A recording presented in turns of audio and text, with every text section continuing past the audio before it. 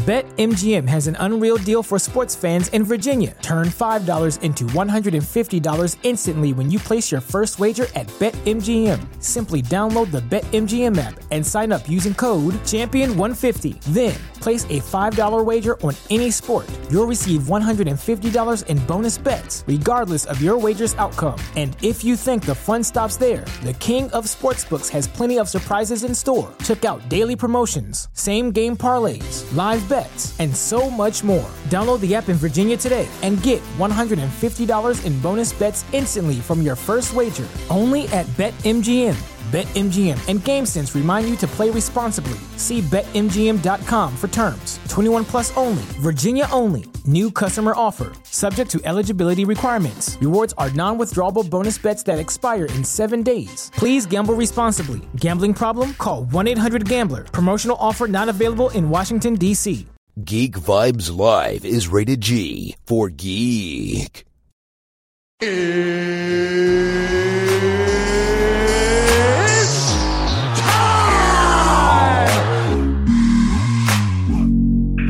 Hey, this is Matt Lesher. This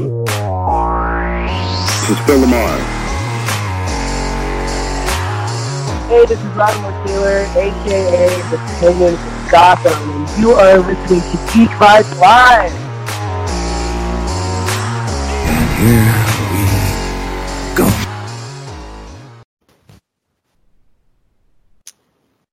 All right. Hello, everyone. Welcome to a brand new episode of Geek Vibes Live. For this evening, I'm your host, Tia, and I have with me the amazing Dom. How are you doing this evening, Dom?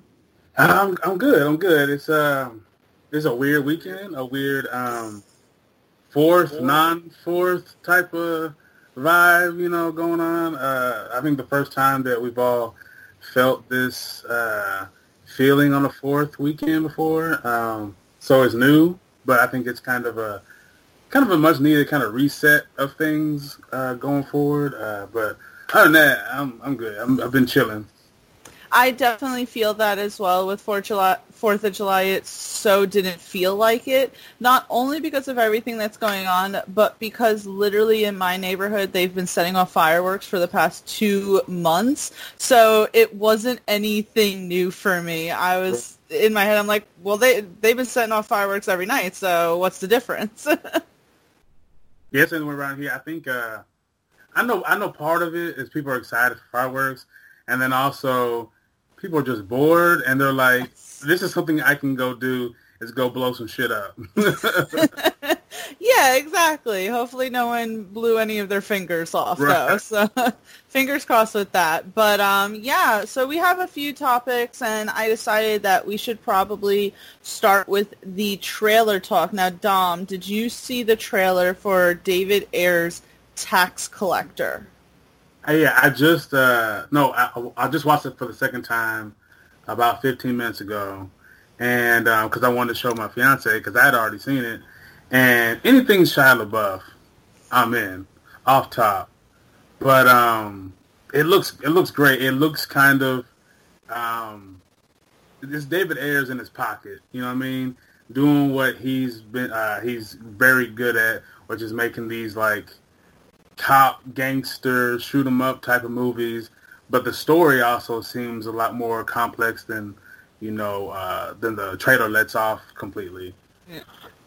Yeah, and so the funny thing is that I originally wasn't a big fan of Shia LaBeouf from the Transformers movies. Right. You know, he played this very whiny sort of character, I think got a little pigeonholed there. And then he was in this movie Lawless, and he kind of still played the same character, but I liked him more. It was David Ayer's Fury that totally turned me around on Shia. So it's nice to see Shia and David Ayer teaming back up with each other for a new movie, and it's good for people to see that David Ayer isn't just Suicide Squad. Right. He's a talented director. He's done plenty of things like Fury, even though I wasn't the biggest fan of Bright, which I know Joanne was a big fan of, but I wasn't a fan of. Yeah, I think the only thing of Bright, I enjoyed it, but not enough to watch it multiple times. but there was one particular part that I wanted to use in my personal podcast because there's a point in the movie where he says something about chopping it up with the homies, and I was like, that's perfect. But I was like, they're going to sue me if I use that. So I just I recorded it, and then I had changed the pitch, and I just decided not to use it because I wasn't trying to. I had Universal come after me once before for talking about Eminem. So I was like, I'm good. I'm not going to do that again. But I do like that what Ayers is able to do is to take these people like a Will Smith, like Denzel, like Shia, and who are like these kind of wholesome family type names and flip them into like these badasses. The way Shia looks, it looks like he's the badass. And I do want to, I saw David respond to somebody, which I knew was going to happen. As soon as I saw the trailer, they said, is Shia LaBeouf supposed to be Hispanic or Latin? And he was like, have you not seen people who grew up around other people? He just somebody who grew up in that neighborhood. So he talks the talk. He walks the walk. And I think we all know people who like grew up in a culture that was opposite their own. And you can't help but embody it because you grew up in it. So I know they're going to catch some stupid flack for that, but it doesn't seem like he did it in a mocking way. It just seems like a guy who grew up around a whole bunch of Latin gangs, and that's just who his character is. I'm glad you brought that up because it was something that I wanted to bring up as well.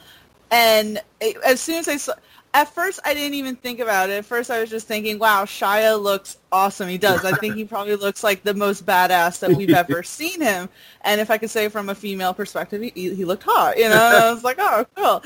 And then as soon as I saw that tweet, I go, yeah, here comes, you know, the controversy and the fake outrage. And I like David Ayer's response because, you know, someone like me, not that I'm, you know, emulating, say, another culture, but I think that maybe people don't realize that some people live in other neighborhoods that maybe isn't predominantly their own. Like growing up in Mount Vernon, New York, you know, that was a very diverse place. So it's like, you know, you get more of a feel for people who aren't like you. And I feel like that's what David Ayer is saying. Like, you know, he's just doing people who grew up in the same neighborhood. It reminded me a bit of, you know, if you ever saw Den of Thieves, you know, there were so many different people in that group, but it's because of the neighborhood that they grew up in. And so I think that's what he was trying to get to it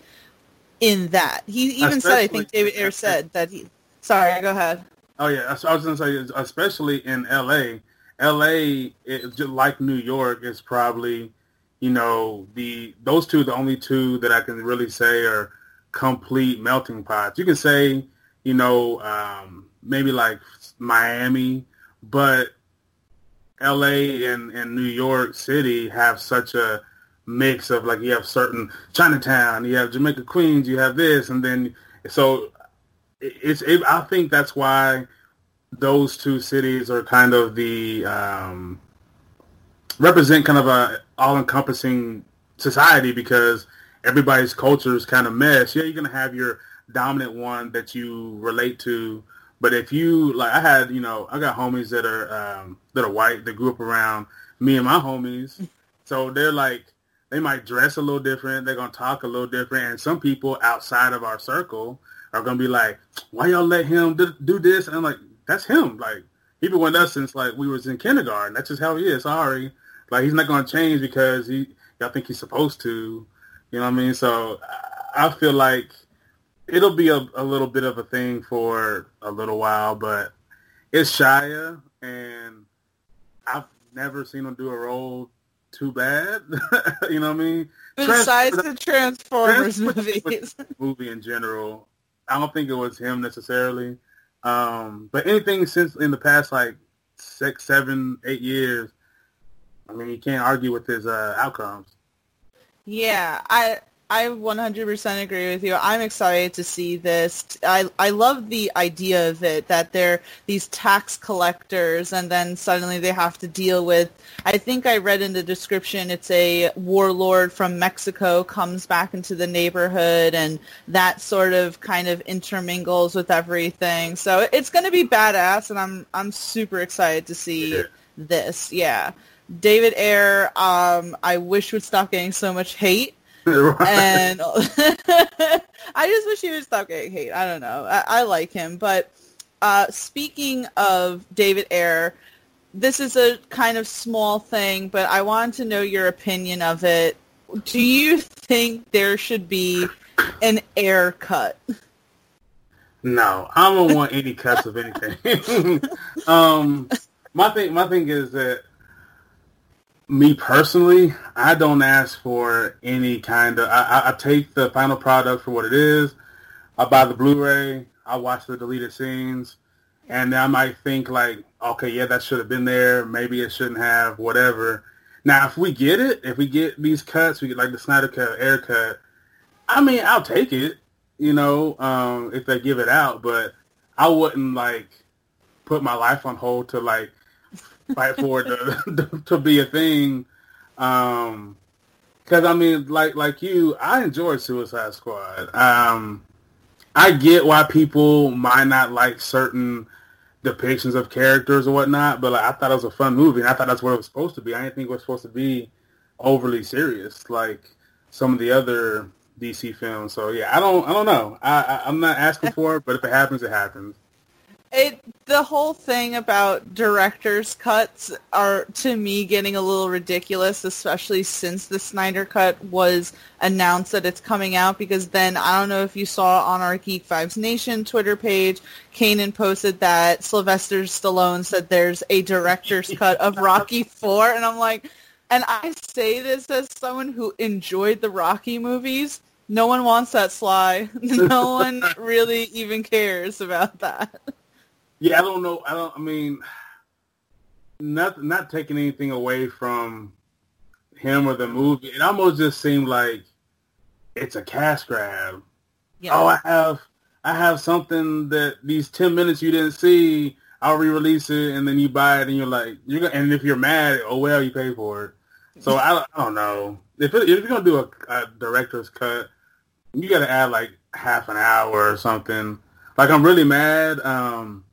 That I saw Dylan did that write-up about Midsommar releasing their director's cut.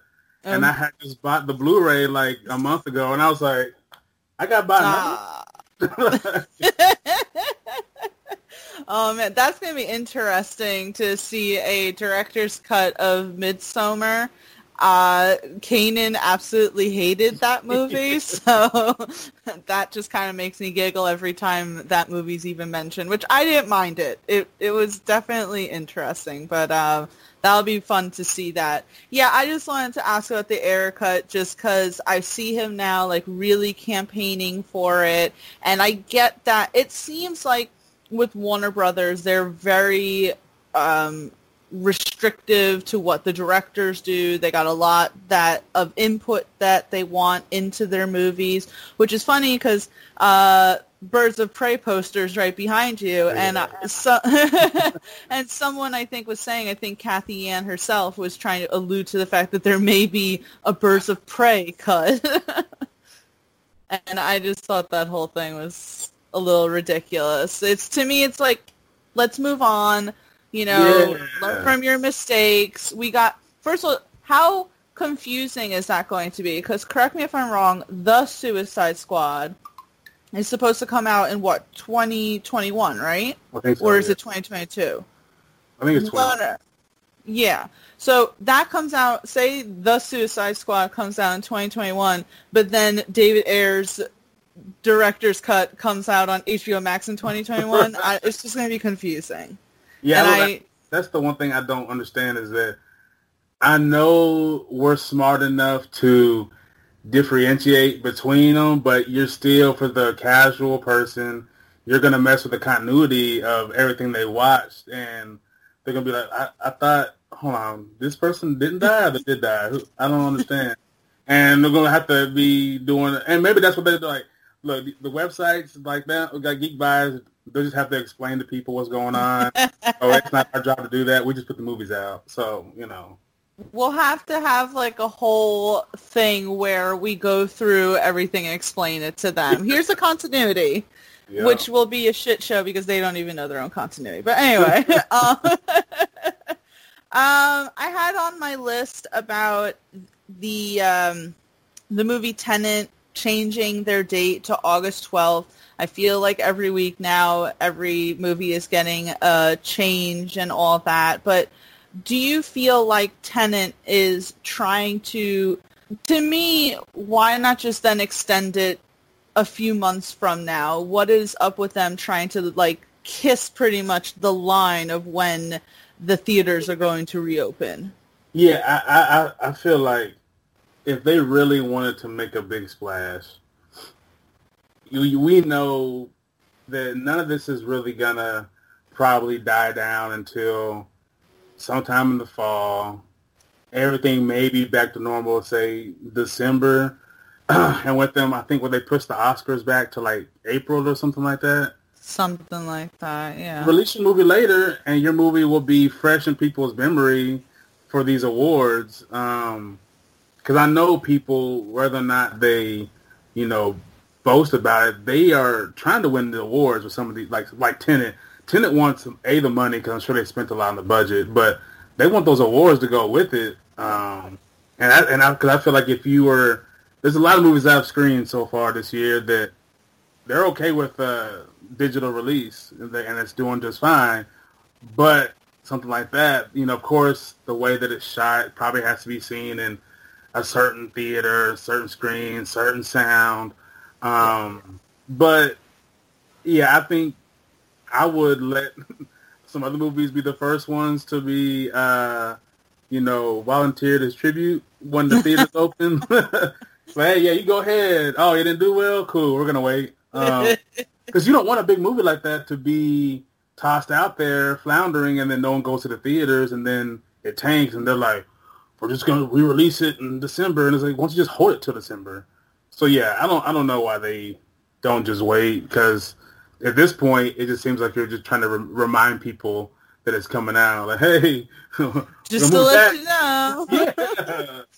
I don't know. It's weird.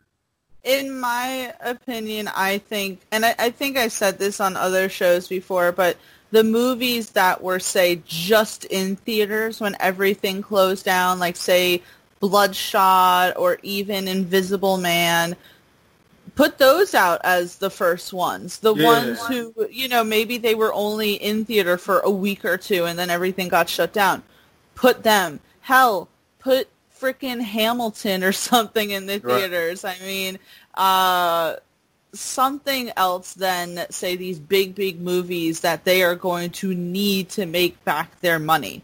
I know that there's going to be a lot of people who probably will go because they want to go to the theater and all that, but there's going to be a lot of people who are going to be very hesitant, even with restrictions, even with them saying, oh, we'll have people X amount of feet apart and they'll have to wear masks. There's still going to be people who aren't going to want to go, and you're going to lose money that way.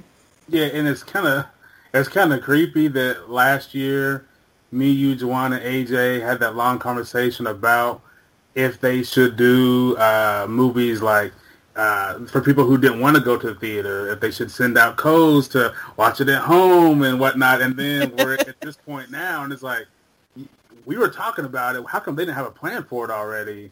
You would think that this is a thing that you think of. I know that pandemics are a rare thing, but anything could happen, to where you have to have a plan going forward. And clearly no one did. Hollywood is hella confused right now because I keep seeing, we're going to start shooting in 2 weeks. Okay, 5 weeks. Okay, 2 months from now. Okay, we don't know. And I think I saw an interview of I can't remember who it was. It was an actress, and she was talking about their scenes. They have to be tested before they, in temperature and whatnot before they shoot the scene.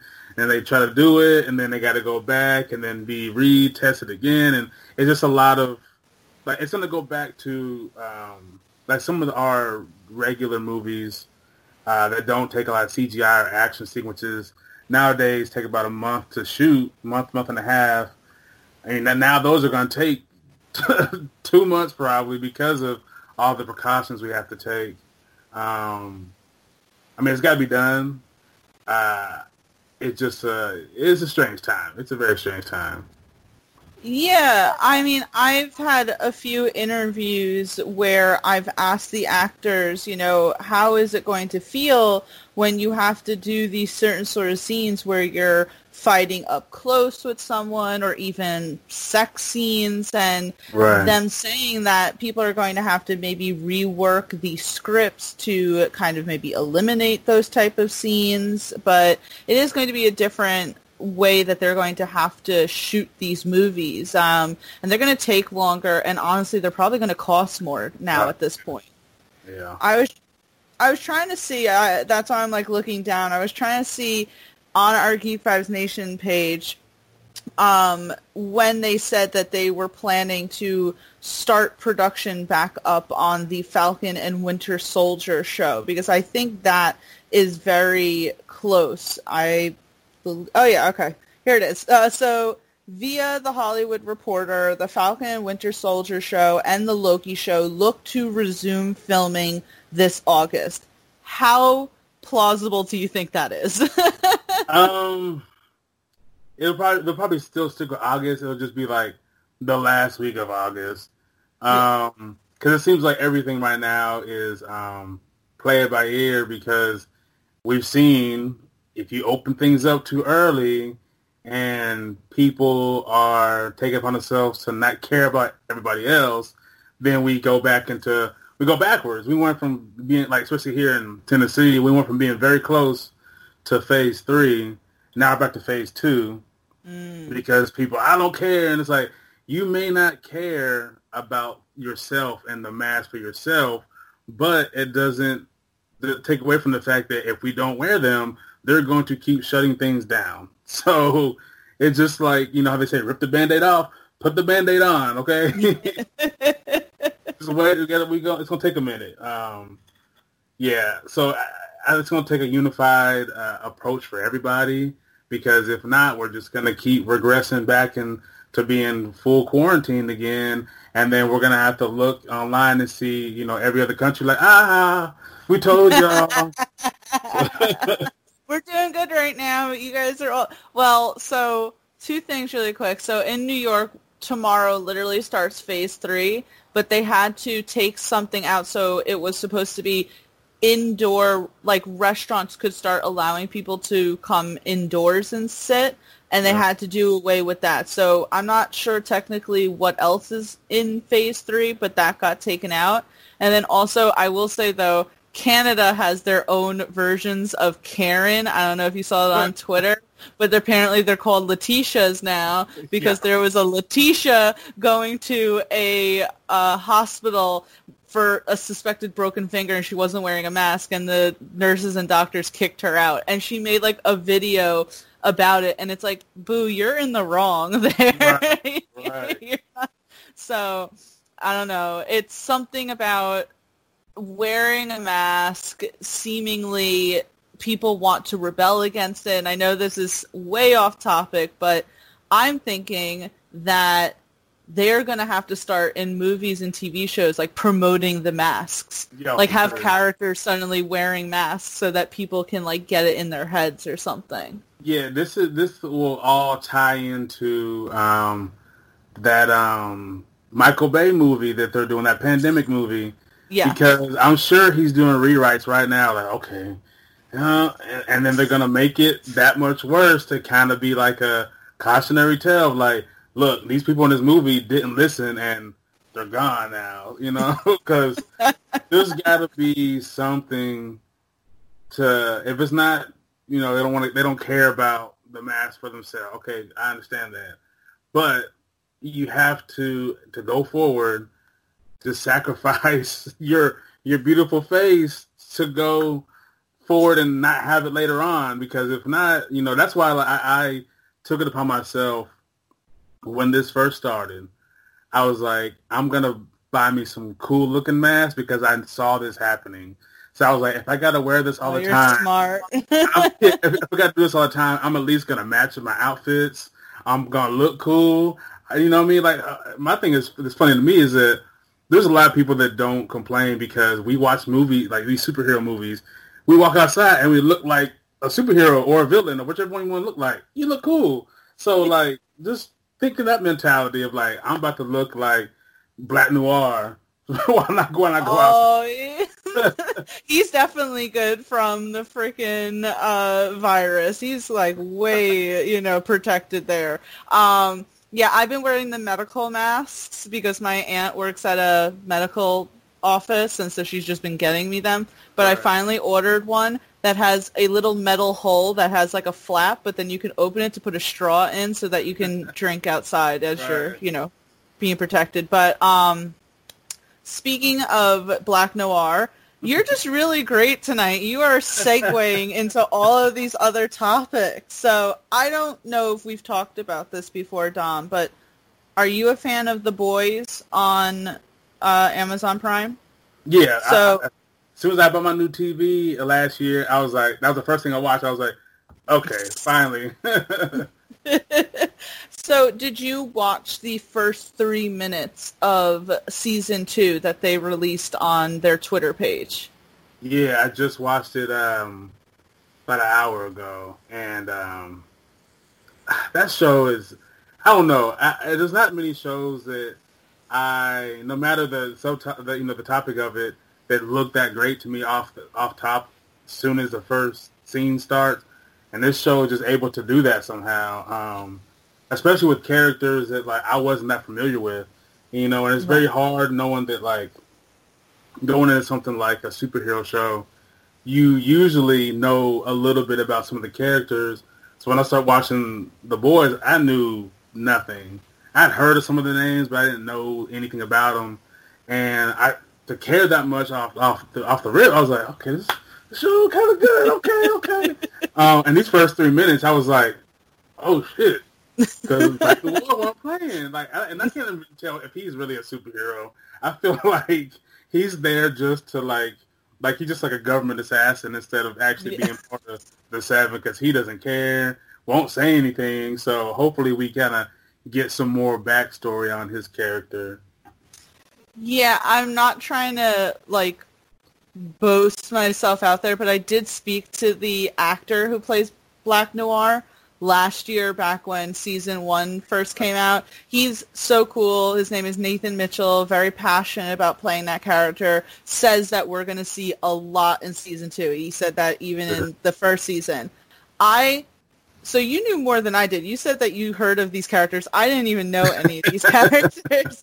But I did go and look to try to see who the hell Black Noir was. And I did find out something. I'm not going to say it on air and spoil anything, but I tried to ask Nathan if they were going to go in that direction, and of course he remained tight-lipped on that. But yeah, those first 3 minutes, first of all, I love Sympathy for the Devil by Rolling Stones, so you play that and instantly I was like, awesome. And I love Giancarlo Esposito, so seeing him in the first 3 minutes is awesome. And I couldn't tell what they were chopping away at that statue of the Seven. I don't know if you could. Okay. Mm-hmm. Yeah, I couldn't tell who they were trying to get rid of, because it certainly couldn't have been, the, God, what was his name? The Invisible Guy. Unless they were trying to get rid of the Deep, if he's not in the Seven anymore, technically. I with that new character, Stormfront. She's replacing somebody, I think. Yeah. I don't know who. And I looked up the character. In the comics, it's a guy, so this is a gender flip. Okay. But the character in the comics is a neo-Nazi. So jeez. Yeah, so I'm curious as to what route they're going to go with her doing the gender flip. I know that she's supposed to be really feminist, so I don't know if they're instead of neo-Nazi, she's like neo-feminist, and so it's gonna be interesting to see. I'm curious to see how they use that, because seeing that I was like, oh shit! So this comic gets really deep, I guess. So it's gonna be interesting. It's definitely going to be interesting. And I just wanted to comment in the first 3 minutes that we saw was still maintaining the level of bloodiness. Because remember in the beginning of the first season when A-Train ran through Huey's girlfriend, blood splatter everywhere. Well, in this one, Black Noir literally tears that dude's face open. I had to look away because I'm a big weenie when it comes to that stuff. He's just so badass. I love that. And then, of course, he was going against the terrorist who, correct me if I'm wrong, Homelander was the one who gave them the Compound V to make supervillains. Yeah, and then like and I think that scene added a layer to Black Noir that he literally doesn't feel any pain. Like guy was like, I'm about to blow him up, and he just sat there like, all right, cool. and then he had his head and saw the kid, and then kind of like with the bear was like, and I was like, oh my god. I can't wait for this frickin' show. It comes back on September 4th, and I believe it said that the first 3 episodes will be released, and then it will go weekly, which I'm a little mad at because the first season was released all 8 episodes, right. And I hate when they do this to me. I don't want to go week by week. Yeah. I want it all right there. I'm on the fence with that because I know we've been spoiled by the streaming services, but at the same time, I do kind of have this weird nostalgic missing of week to week, only for the simple fact that if you have people who watch the show also, and maybe they're behind, or I've seen the first 2, and they're like, oh, well, I've seen all of them, so I'll wait a week or 2 till you watch all of them, then we can talk about it. Because like for me, like I'm a big Walking Dead fan, right? That's one of the only shows that are that big that are still week to week. There's no one who can except for the people who work for AMC. They probably get all the episodes at one time, and even I don't think they're allowed that either because that show's so kept under wraps like a Marvel movie. But yeah, like I like it sometimes where you're like, oh, last night this part and this part, because I feel like if I talk to somebody about like Stranger Things, we don't focus on a whole episode because you go the big events of every episode, so you end up jumping. And then someone like me who like watch all the little details and stuff. Oh man, you see when the spider crawled into this person's ear and this happened? Like that happened? Like yeah, just never mind. Wrong person to talk to. The only real week-by-week show that I liked was Game of Thrones because then you could go into the office. And Game of Thrones, like The Walking Dead, is one of those shows that everyone liked no matter what. Like, for the boys, it's kind of like just us geeks that kind of like that. But Walking Dead and Game of Thrones were universal. I would be okay that The Boys is doing this if I was still in quarantine, but considering I literally go back to the office tomorrow, I'm not happy about it. But that's just me. You still watch The Walking Dead? I fell off on season 7. Yeah, a lot of people did. This is what happened. I think there was, I think they're on 10 now. I think at 9 or 8, I fell off a couple episodes because I was like, I didn't like the direction they were going. I think that's what it was. It was after that, like big 3-5 year jump they did or whatever.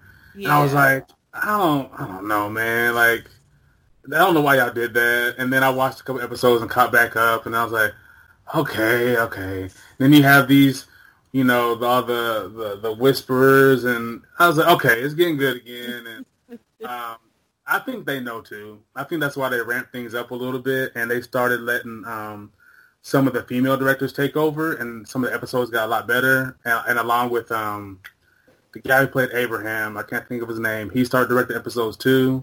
Oh, really? Yeah, there's one of those episodes, there was a big battle scene, and he said he's new to it, but the way he shot it, had him shoot it, and the things that were going on, it looked fantastic. So I think they're getting experimental a little bit now that they have a core fan base where you can do things, and they'll forgive little things as long as, you don't kill Daryl. I mean, I thought that the golden rule of The Walking Dead was if Michonne leaves, then we are not here anymore, and Michonne left, so yeah. I don't know how. And I without Maggie is. I'm just saying that you can't ride on Negan forever, which, since we're talking about it, I didn't even have this in my notes, but I just thought about it. So The Boys showrunner Eric Kripke confirms Jeffrey Dean Morgan may be joining season 3, and this comes from Collider. So, I mean, that would be kind of exciting, Jeffrey Dean Morgan coming to The Boys. Do you think that if he did come to The Boys, that would kind of mean Negan would be out? He's still in it, right? I'm not getting that confused. I think possibly. I feel like either Negan eventually has his own story arc and disappears from the show, kind of like Michonne, or he becomes the face of the show and replaces the Rick presence. But him on something like The Boys fits perfectly because that dude has some of the best charisma I've ever seen for anybody on TV. It's crazy. And I would hope that he wouldn't be just there for one season. And I did see that he started the whole push for him being on the show on Twitter. And then the director was like, "Oh, okay." Nice. Okay. I didn't realize that. He's a good actor. I really like him. When I saw that, I was like, okay, I could dig that. I was a little upset at first that the whole rumor that he's not going to be Thomas Wayne. BetMGM has an unreal deal for sports fans in Virginia. Turn $5 into $150 instantly when you place your first wager at BetMGM. Simply download the BetMGM app and sign up using code Champion150. Then, place a $5 wager on any sport. You'll receive $150 in bonus bets, regardless of your wager's outcome. And if you think the fun stops there, the King of Sportsbooks has plenty of surprises in store. Check out daily promotions, same-game parlays, live bets, and so much more. Download the app in Virginia today and get $150 in bonus bets instantly from your first wager. Only at BetMGM. BetMGM and GameSense remind you to play responsibly. See BetMGM.com for terms. 21 plus only. Virginia only. New customer offer. Subject to eligibility requirements. Rewards are non-withdrawable bonus bets that expire in 7 days. Please gamble responsibly. Gambling problem? Call 1-800-GAMBLER. Promotional offer not available in Washington, D.C. In Flash, that upset me because that was probably the only thing that was drawing me to the Flash. Yeah, sorry, anyone who's out there who's a Flash fan. It's not for me. But so let's move on to the next topic. I wanted to talk about. Well, let's do really quick before I get into say more of the controversial things in this. But so they are saying, and it's a rumor, that there may be a live-action Batman Beyond movie. Would you be excited for that? Yeah, I think watching that, I remember the animated series, it was a little, I think that's when I started playing football. So I didn't focus on it as much because then I turned into a jock and it got kind of weird. And I had to balance like geek and jock. I had to put them together. But no, I mean, that going back and watching those episodes, that just like the Batman animated series, ahead of its time. No one else was doing anything like it. So if they're able to do it correctly, I think it could be very good. And I think those are characters that people want to see because it seems like a big majority, besides Jawan maybe, want to move past Bruce Wayne as like the Batman character. I mean, he likes Batman in general, so maybe he's just like, oh yeah, I'm with it too. But I think people want to see someone, just like James Bond. You don't want to see Pierce Brosnan play James Bond forever. You don't want to see Daniel Craig forever. So maybe you don't want to see Bruce Wayne as the Batman. Maybe you want to see, I can't remember Beyond's character's name. Terry McGinnis. Terry, yeah. So maybe, I'm down for it, especially when the suit's going to look different. It has different technologies able to do. And then if we get this old, kind of grumpy Bruce Wayne in the cave, that dynamic would be fun to watch. So, yeah, I'm down for it. Yeah, I watched a lot of Batman Beyond as a kid, and I liked the contrast between that and, say, Batman, the animated series, which always felt like it was more so 1940s noir. Right. And then you get Batman Beyond, which is so futuristic, and his suit is sleeker and, all of that. I thought that was really cool. Yes, Juwan was always of the mindset of, we need to earn that. We haven't had a proper Bruce Wayne. And I'm like, Bruce Wayne is James Bond at this point. We've had about 5 of them, maybe even more. I'm okay with moving forward. I'm okay with featuring Terry McGinnis for all of us fans who grew up watching that series, and especially if they're going to, say, completely discard Ben Affleck's Batman. They're saying that Robert Pattinson's Batman is in a separate universe of his own, and then they're bringing Michael Keaton in. You can't have Michael Keaton around fighting. That's just unrealistic. I love Michael Keaton. And listen, I love Michael Keaton. He was a fantastic Batman. He was a fantastic Beetlejuice. I liked him a lot as Vulture, and that's cool seeing him back. I don't want to see him waltzing around in the cape. It would be a lot cooler for him to be more of a mentor to a young Terry McGinnis. And can you just imagine how cool that suit would look in a live-action capacity? Yeah, it would look so good, especially because every time we get a character with an iconic suit, we get texture with it, and the texture makes it look that much better. So yeah, I'd be excited to see that. I'd be really excited. Off of the top of your head, and I don't have anyone off the top of my head, so I'm putting you on the spot here. Who would you cast as Terry McGinnis? Oh, that's a good question. It'd be really hard because, I know off top, most people, for a younger character that could play the character for a long time, they probably say someone like Chalamet. But if Chalamet pops up for everything, that is true. If he was willing to dye his hair like a dark brown, I would love to see the guy from that movie, I Am Number 4. I don't remember his name. I know who you're talking about. But yeah. He has the build, he has the jaw. He's already played in like action type roles. I think I had him on one of my fan casts for Batman for last year when we did it. So I want to see that guy in this superhero world because I feel like he fits. So yeah, I don't know what he would look like with dark hair, or maybe just leave it blonde and just say, we know who the character is. We don't care what his hair looks like. They can do what they want, but I think he'd be a good fit. I'm thinking very off the cuff here, and I'm thinking, what about what's his name?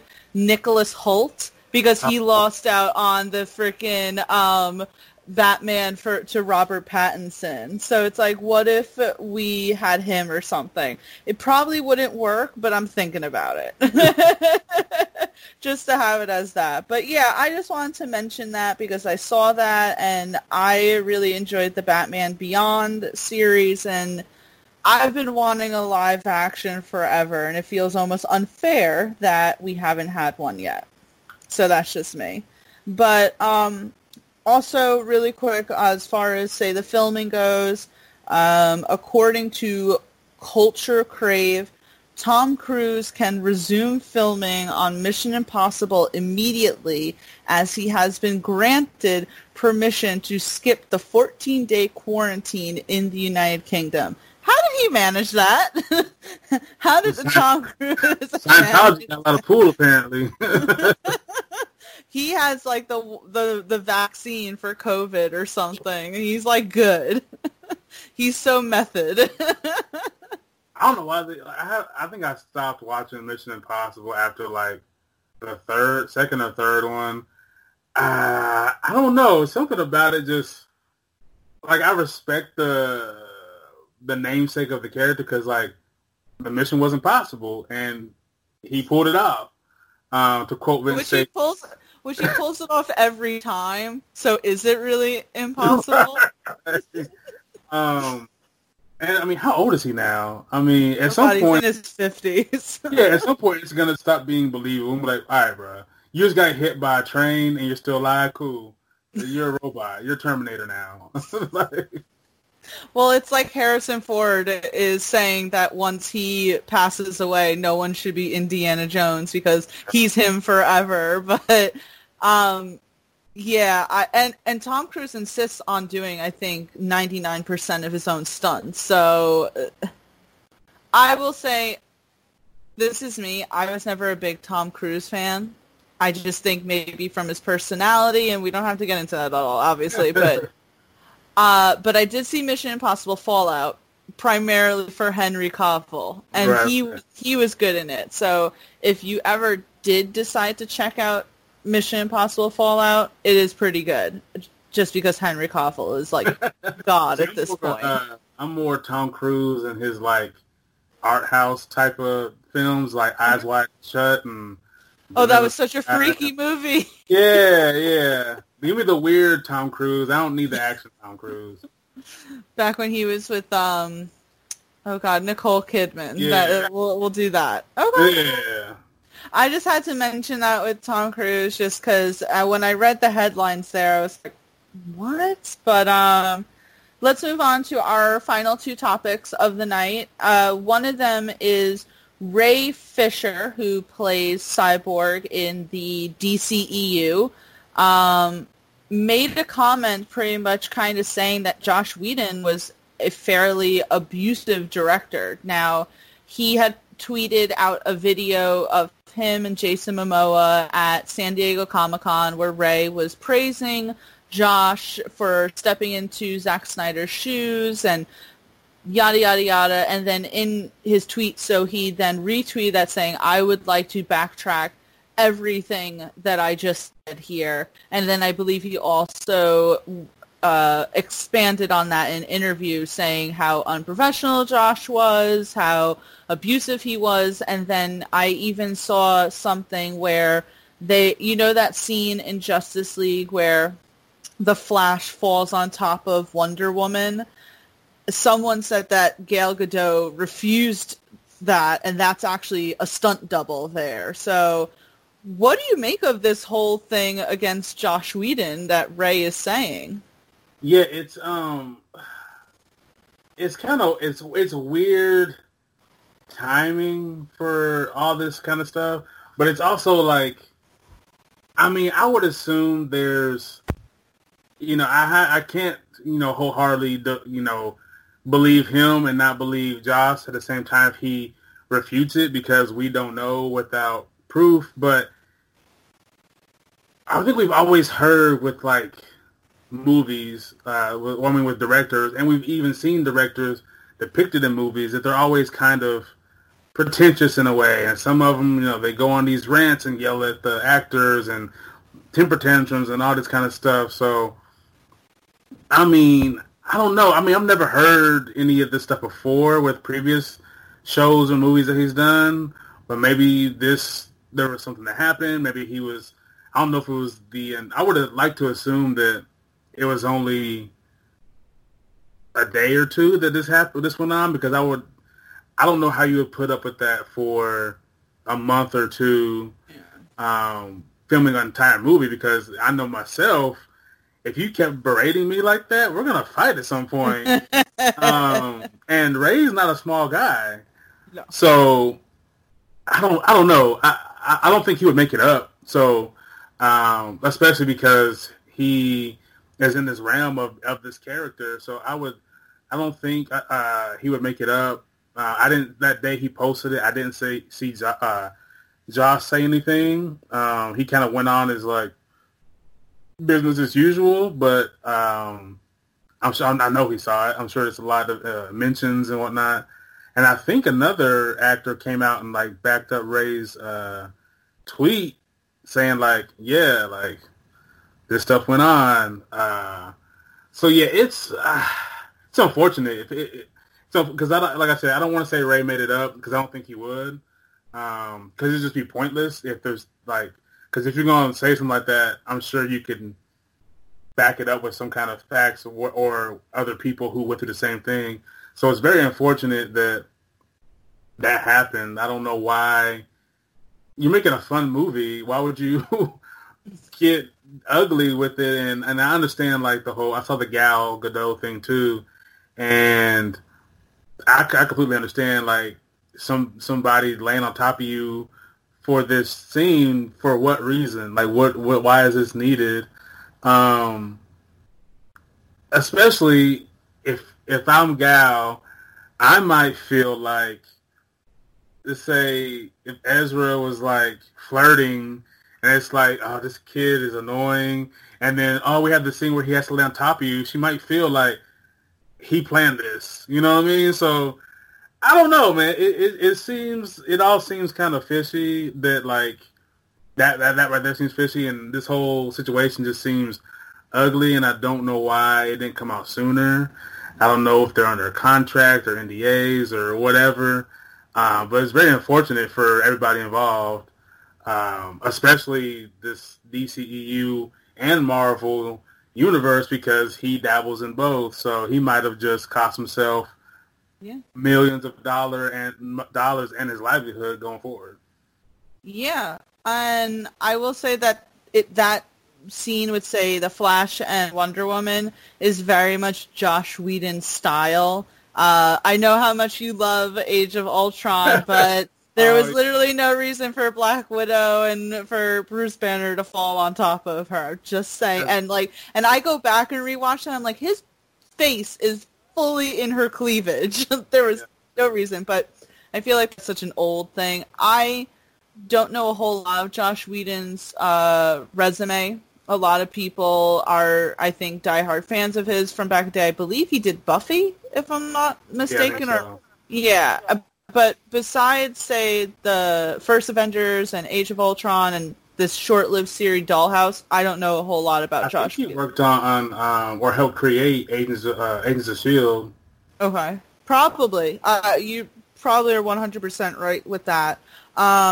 So the Ray Fisher's comment, I don't want to not believe him either.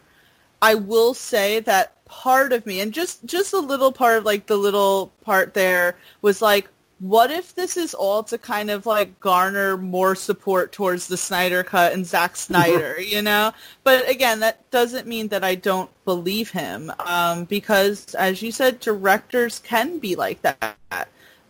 Directors were a lot like that. There's famous stories of how Stanley Kubrick was very abusive to his actors, so it doesn't necessarily surprise me so much. But in today's day and age, Joss Whedon, not a good look at all. I mean, if you go watch Judy, there's at the beginning of the movie, it shows when she's young playing, I think getting ready to play in The Wizard of Oz. The director's telling her, like, you know, I think she's shooting commercials, like, don't eat this, you don't look fat, you can't flirt with this boy, you can't, like, and, you know what I mean? And some of those directors, if they looked up to these people or they worked under the tutelage of these directors, you pick up personality traits and mannerisms and bad habits that if no one says anything to you, you're going to keep doing it because you're the director, and they're afraid to say anything because you're the director.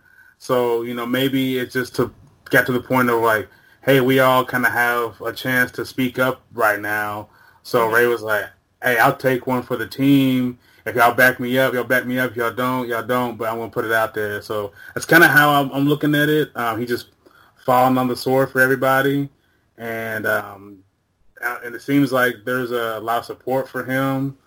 I feel like the ones who are, you know, anti his comments are just doing it for the sake of doing it, like, because they don't want to believe it, which happens. You don't want to believe somebody that you like did something crazy, but you don't know them personally, so you don't know what they're capable of, so it could be true. Yeah, absolutely. And really quick, if you're at all interested in the story of Judy Garland, you should definitely watch a documentary on her. 'Cause the way that they treated actors and actresses back in the day is, I won't say borderline abusive. It was abusive.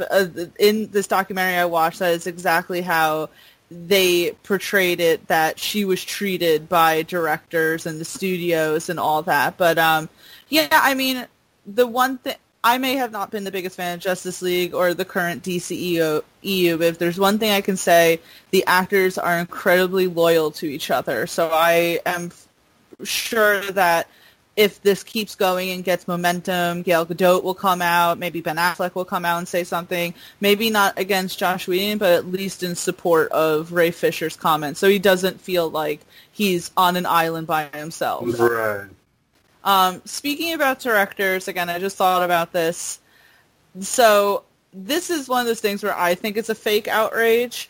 There was a recent actor-on-actor between Anne Hathaway and I believe Hugh Jackman, where Anne Hathaway said that Christopher Nolan doesn't allow his cast to sit. There's no chairs around, and the whole internet got kind of like really testy about that, and I was like, all right, this is just fake outrage here. I don't know how you felt about that, but I was like, oh, leave Christopher Nolan alone. Like, come on now. I think that, like, there's certain things that, like, you have to, just like, okay, you go to somebody's house, right, and they say, I want you to take off your shoes. Well, that's their house. Take off your shoes because they don't want your mud on the carpet or whatever the case is, maybe, or culturally, whatever the case may be, you just follow that because it's their house. So if you go over Nolan's house, which is his set, and he says, hey, I just don't have chairs because I like the flow of, like, standing because you thinking, like, whatever, it creates whatever he thinks it creates. I mean, it's not like you're being tortured. You know, you're not having the situation of, like, Ray. You know what I mean? It's like, oh, there's no chairs. This kind of sucks. But, like, I'm getting paid millions of dollars. So, like, does it really matter if I don't have a chair? Because I've definitely worked at places where you stand for 12 hours. And I can't complain about it. And I was making way less money than these actors are making. So if you ain't got a chair, oh, well. Sorry. Suck it up. Yeah, I think I even tweeted, I said, okay, well, you've clearly never worked as, like, a waitress or a waiter or something, because just like you said, when I was a waitress, I worked 12 to 14-hour shifts. I never got to sit down. I worked at a bakery in college, and if you were even, like, found crouching down, my boss would say, what the hell were you doing? And I was making, I think, at least, like, $8 an hour at then. So I don't want to hear it. All right, you're getting paid millions. I don't give a shit. That's when you know that she's been acting for a very long time. I mean, because she can feel that way. You know what I mean? Because if she's used to every set having chairs, and then you have the one that doesn't, yeah, you might feel weird, but I don't think it's like, he hated us, and he didn't give us chairs. Okay. I mean, listen, I don't hate against Anne Hathaway. I love her. She's a fantastic actress. So I'm not saying, I was more so like reacting to everyone else's comments because I think she was just kind of mentioning it to show what, say, Christopher Nolan's process was. Right. And then it was, the internet erupting in, oh my God, someone said, something along the lines of, well, I won't be sitting in a chair for Tenet then, I guess, like, oh, geez.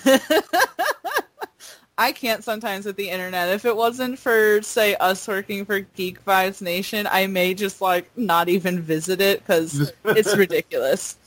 And speaking of ridiculous, which we now come to the last topic of the night, I asked Dom if we should even mention this because it is a little, say, political, but also entertainment at the same time. And we decided let's just talk about it because why not? Kanye West just announced that he is running for the 2020 election. Dom, what do you think about this? So, the one thing I will say is that he is a man of his word. because I remember he gave a speech. It was a couple years ago at like MTV Awards or some awards where he talked about that he was going to run for president. And this is pre him being friends with Trump, I think, or at least endorsing Trump really hard. So he's a man of his word. So he's following through with what he said.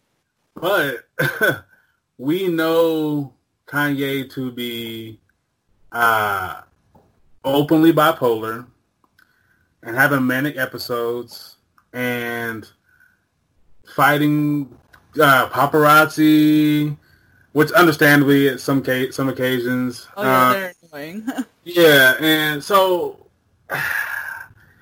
he's a smart man when it comes to art, but that is definitely a person that, okay, I was watching, I don't know if you ever watched that guy, Kepler. He works for Comedy Central, and he does a lot of these interviews with like political interviews, because he used to work for The Daily Show, right? So he asked. It sounds familiar. Is he like a tall white guy with like blonde hair or something? Yeah. Okay. So I watched a video today, and he was asking a woman, would you want a woman to be president? And she was like, no, it's a man's job because women have more hormones and emotions, and they can start a war like that.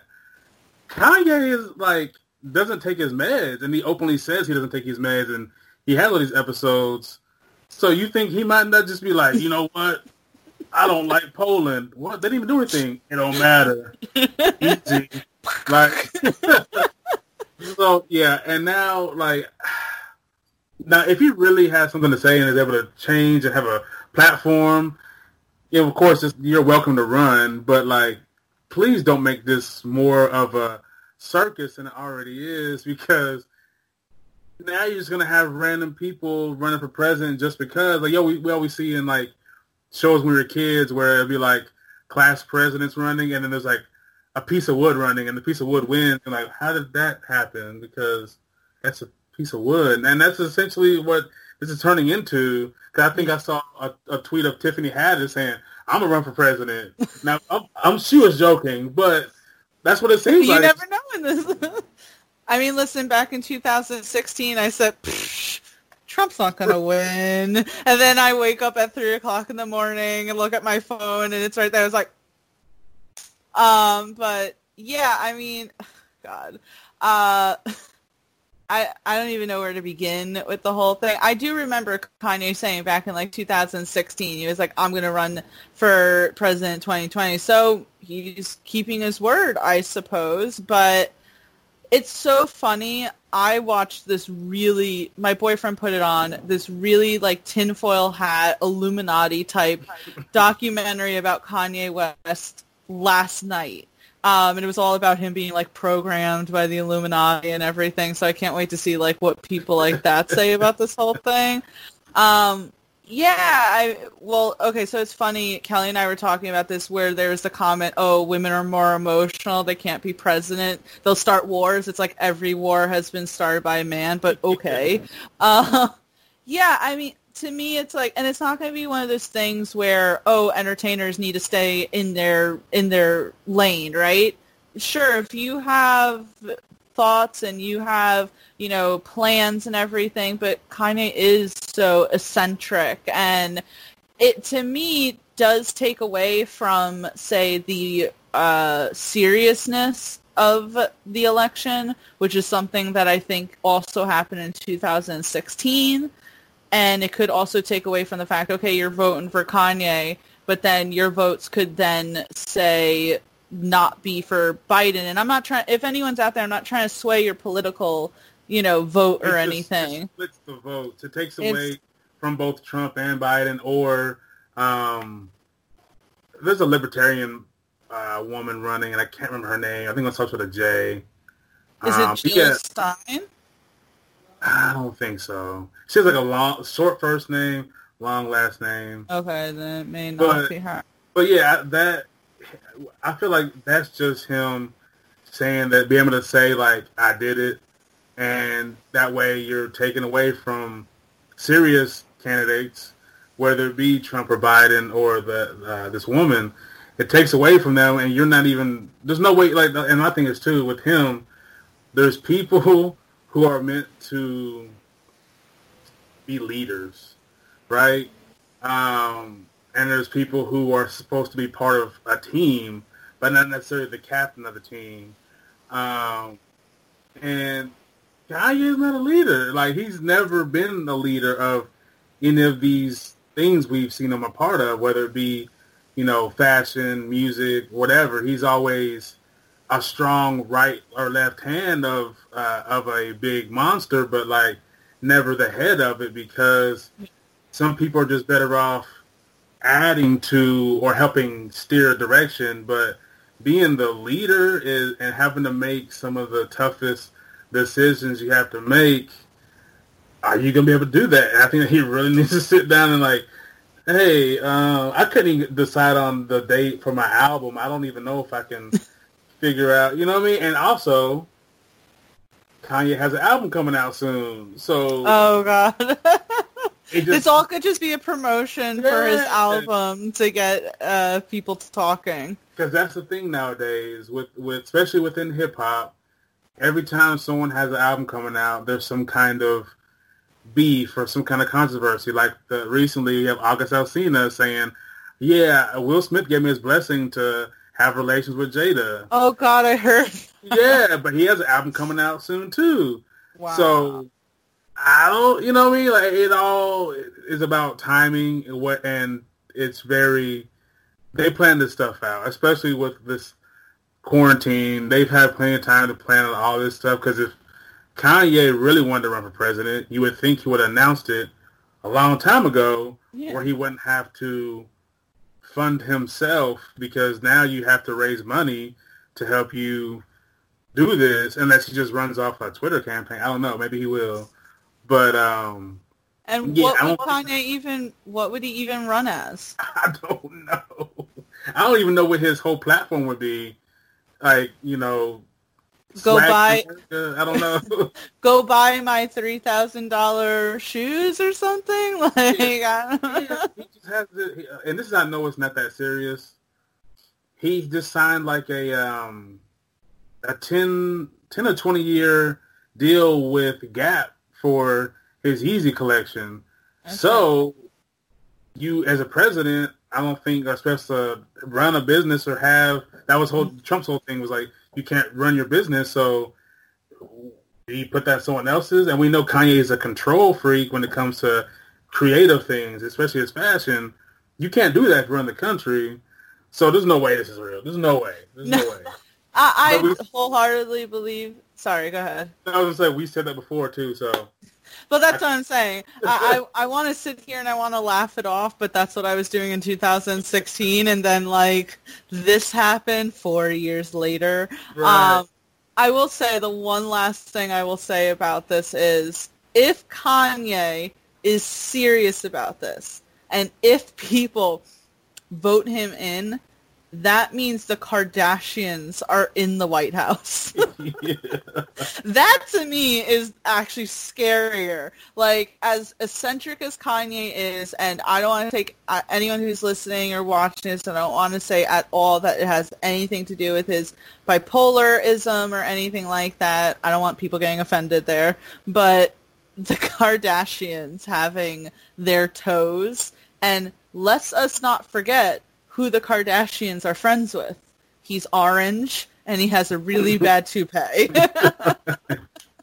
Yeah, and I don't know who would be in his cabinet. Like, he doesn't know all these political people, all these politicians. I don't think on a personal level.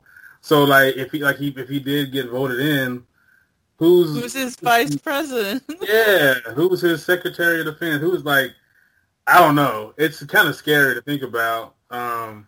And do they still record Keeping Up with the Kardashians? Is it still a thing? It's just in the White House now? Keeping Up with the Kardashians, White House edition. Yeah.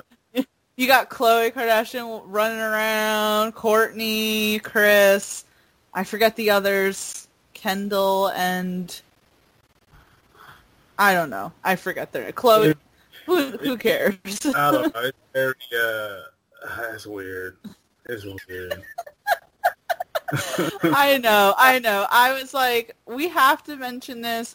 As soon as I saw it, I said to myself, it's just way too interesting not to talk about. But unless you have anything else you want to mention, I think that we've covered all the bases tonight, and we rock this GVL. And yeah, so Dom, please plug your stuff. Let everyone know where they can find you, what you got coming up next for us.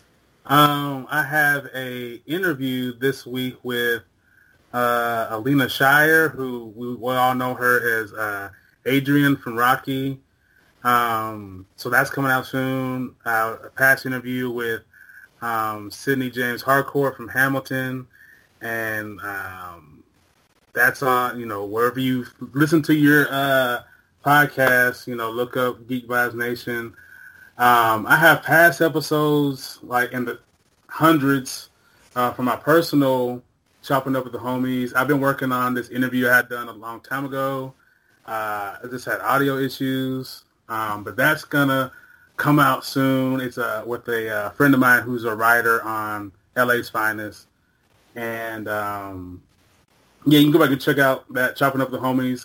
I haven't put out as many because I posted on Facebook that I've said so much that relates to now that I don't feel like repeating myself. So, like, if people want to know how I feel about certain things that are going on, I've already kind of talked about it years ago, last year before. And then, yeah, like, I'm on all these podcasts with GVL, of course, and I think I got a couple reviews coming out this week. I'm busy. You get screeners. Look out for, I just screened The Dare, and I think that is, I want to say it's on Blu-ray. I think it starts to officially come to, like, video on demand, like, this coming up week. And also just screened, it's from the same director, Arthur and Merlin, The Knights of Camelot. And that one's, if you're big into like the Game of Thrones realm, you'll love it. The Dare, if you love like your overly kind of gory Saw type of realm of horror, you'll like it. I thought it was really good. And then there's only about 6 reviews online. I haven't written mine yet. And they didn't like it because they weren't into gore. I like gore, so this is a great movie. Look out for my review soon. That's all I got. That's awesome. Yeah, please, everyone, make sure you check that out. That is so cool that you are interviewing soon the woman who played Adrian in the Rocky franchise. I have so many. I love the Rocky franchise. I watched that as a kid with like my grandparents, and to be honest, Rocky 4 was my favorite. So it's funny that Sylvester Stallone's saying there's a director's cut of that. So I would probably watch it. But yeah, please, everyone, make sure that you check that out. Dom is such a talented writer, reviewer. He's a busy, busy man. So please make sure you show him all the love. Of course, you can go to our website, which is geekvibesnation.com. We have all of Dom's stuff, my stuff. We have our podcast links there, our articles, movie reviews, opinion pieces, and of course, we have 1,000 different podcasts. Not only do we have Geek Vibes Live, but we have the Top 10 with Tia, Wrestling Geeks Alliance, Skates to Throat, They Call This a Movie, Stranger Damies, Tea Time with Tia, Marty and Kathy's Coffee Talk, and probably more that I'm forgetting. But please make sure that you like and subscribe and let us know what you're thinking, what you want us to do next. And yeah, so awesome. Dom, thank you so much, and hope everyone has a great night. Peace. Let me press stop recording.